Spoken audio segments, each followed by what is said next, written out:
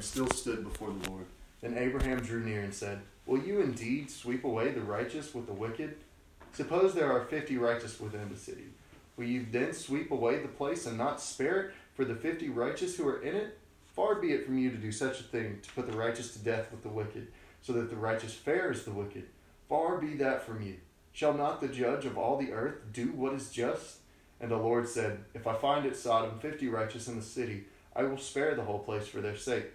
Abraham answered and said, "Behold, I have undertaken to speak to the Lord, I who am but dust and ashes. Suppose 5 of the 50 righteous are lacking. Will you destroy the whole city for lack of 5? And he said, "I will not destroy it if I find 45 there." Again he spoke to him and said, "Suppose 40 are found there." He answered, "For the sake of 40, I will not do it." Then he said, "Oh, let not the Lord be angry, and I will speak. Suppose 30 are found there." He answered, "I will not do it if I find 30 there." He said, "Behold, I have undertaken to speak to the Lord. Suppose 20 are found there." He answered, "For the sake of 20, I will not destroy it." Then he said, "Oh, let not the Lord be angry, and I will speak again but this once. Suppose 10 are found there." He answered, "For the sake of 10, I will not destroy it." And the Lord went his way when he had finished speaking to Abraham, and Abraham returned to his place. So as always, context is key. What just happened prior to this passage? We have Abraham being promised a child, being promised Isaac, that his wife in her old age would bear a son. And now, as the father of this great nation, of this great multitude, Abraham is being told by God what justice and righteousness looks like. He is seeing the example of the good and righteous God. God is going to uphold his just standard against a wicked people. You see, this is like a king in medieval times upholding his standard of justice throughout the land and being right and merciful, but he has an ambassador that he has brought up from a peasant and that he has found him in his royal court. But this ambassador hears that this king is going to pour his wrath upon the people. What was that look? Oh, okay. I was making sure everything was right. Sorry, I thought something was going wrong. But the king is going to pour his wrath upon this sad village who are going against his laws, or going against his ways. But this ambassador knows that he's a just king. And as a just king, he won't punish the righteous along with the wicked. So he cries to the king. He says, "You wouldn't punish those who don't deserve it. You are righteous, so far be it from you to punish the righteous for the wicked, that for the righteous sake you'll have mercy on the town as a whole for the wicked." And the king says he knows this servant's heart. He says he loves this servant, but he knew the request might be futile, but he would honor it. He said, "For the sake of 10, I'll even spare the city." And we see this royalty that God is. He's got this perfect higher standard than ours, but he wishes to show it in his way and show that there's a real consequence. There's real justice that he upholds that is a part of his character. And so to really understand this passage, we have to understand two groups of people. We have to understand who is wicked and who is righteous. What does it mean when we say that these people were wicked? What is the standard that we hold these people to, that we call them wicked by? And well, the standard is God's standard. It is God's justice, God's righteousness. God is holy. God is just. God is perfect. God's law is holiness. And if we break any part of that law, we are unrighteous. There is no partial righteousness. No matter what we do, we cannot atone for that on our own works, because all of our works are stained with sin. That is the issue. We are wicked by birth, by nature. We cannot do right. But how can we be made right if Abraham is pleading for the righteous? Well, in Genesis 15:6, a few chapters ago, we understood how we can be made righteous. And it's the same today. Abraham had faith, and it was accredited to him as righteousness. You see, Abraham was the righteous in this case, interceding for the wicked. And now we can understand the cosmic court case, as we call it, that Abraham is defending the wicked. And there's no need for a prosecutor because we do that well enough on our own. You see that the wicked don't really understand their predicament. The attorney who is defending the wicked, Abraham, he understands something that we as wicked did not. He understands that God is holy and just and righteous.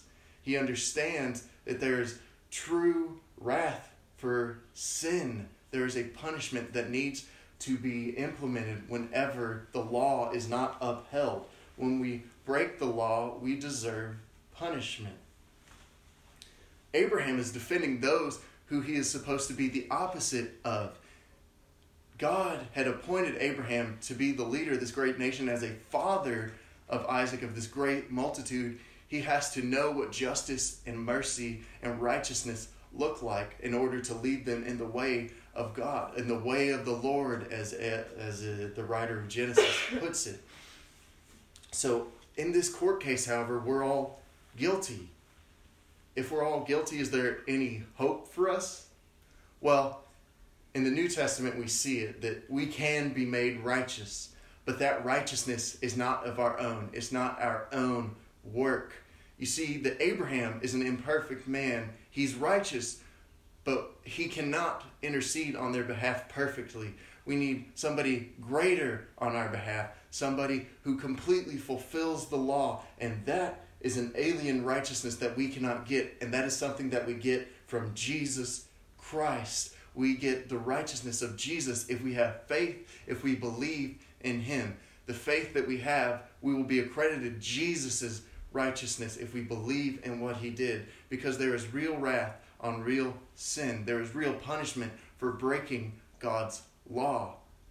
And you see, the wrath that was stored up for us who are sinners, who are wicked, was poured out on Jesus Christ. You see that the wrath that God had no longer abides on us. There is no wrath. We are completely justified by the work of Jesus Christ because he completely upheld the law. He completely obeyed the law. He completed it. He fulfilled it all. He was the culmination of God's revelation, as a bright theologian once said. And this alien blood-bought righteousness accomplishes two things for us in relating to this passage.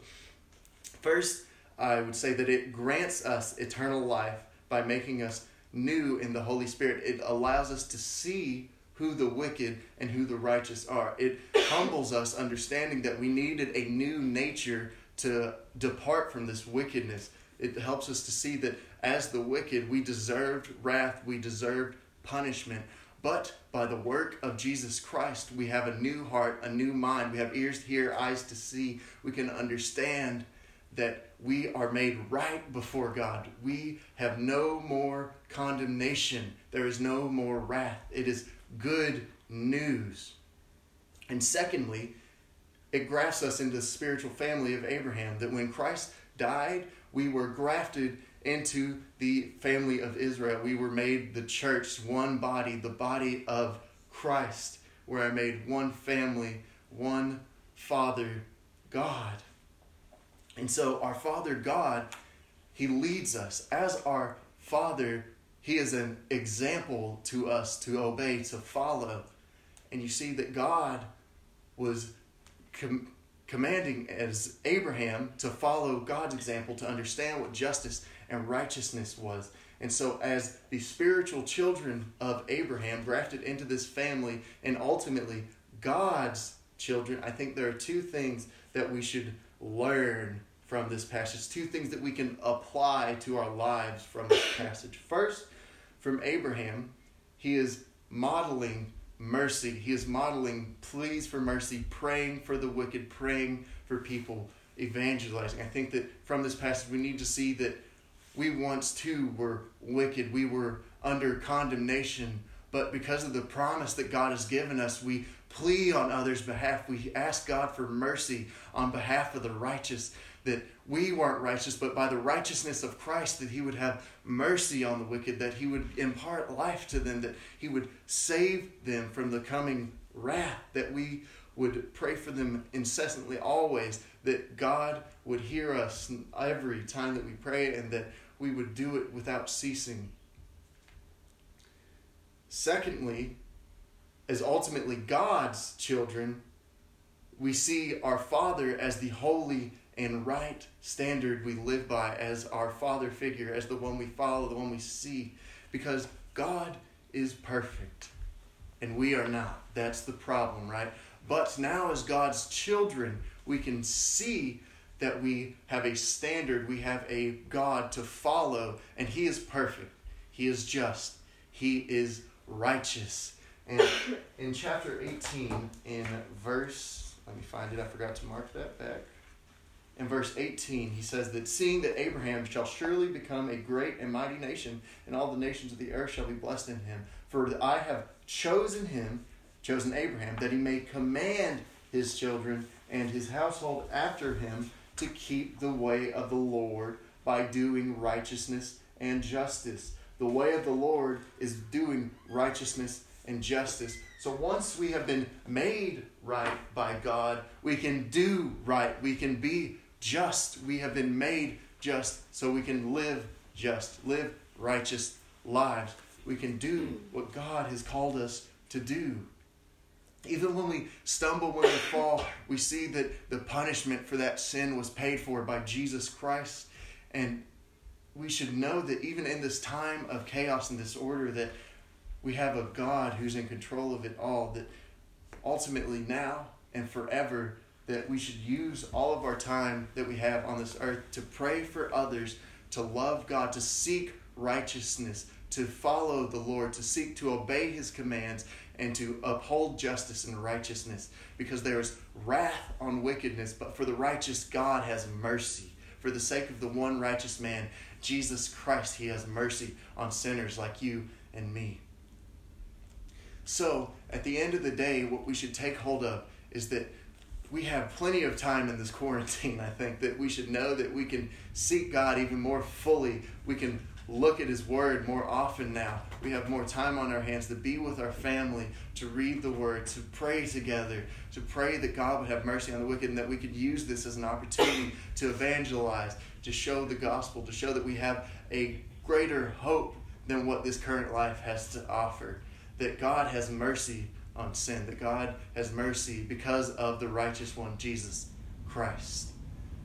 So this morning, let's take this message into the world. Let's pray for one another. Let's pray for the wicked. And praise God that he has mercy on us because of the righteous man, Jesus Christ. Let's pray. Dear Heavenly Father, I thank you for this day. Lord, I thank you for the opportunity to speak your word. Father, thank you for the tool that you have given us, technology that we can still gather together in a limited fashion, Lord, that we can read your word, that we can love your word, Lord, that we can seek your mercy every day, Father, that we know that we've been made righteous, that we can rest in that. God, I pray that everyone struggling with sin this morning, that whatever it is, if it's a frequent sin, Lord, that we would seek to kill that sin, but Lord, that at the end of the day, Jesus died for that sin. We have been made totally righteous if we have faith in God. If we have faith, we will be right. Lord, I pray for all those out there today that don't know you, that if anybody's listening this morning, watching this live stream, that they would know that there's a real God who has real wrath on sin, but there's real forgiveness in Jesus Christ. That what they need to do is have faith and it will be forgiven. Lord, we praise you, we love you, and we seek your will, and we seek your face every day. Help us to seek justice and righteousness, Lord.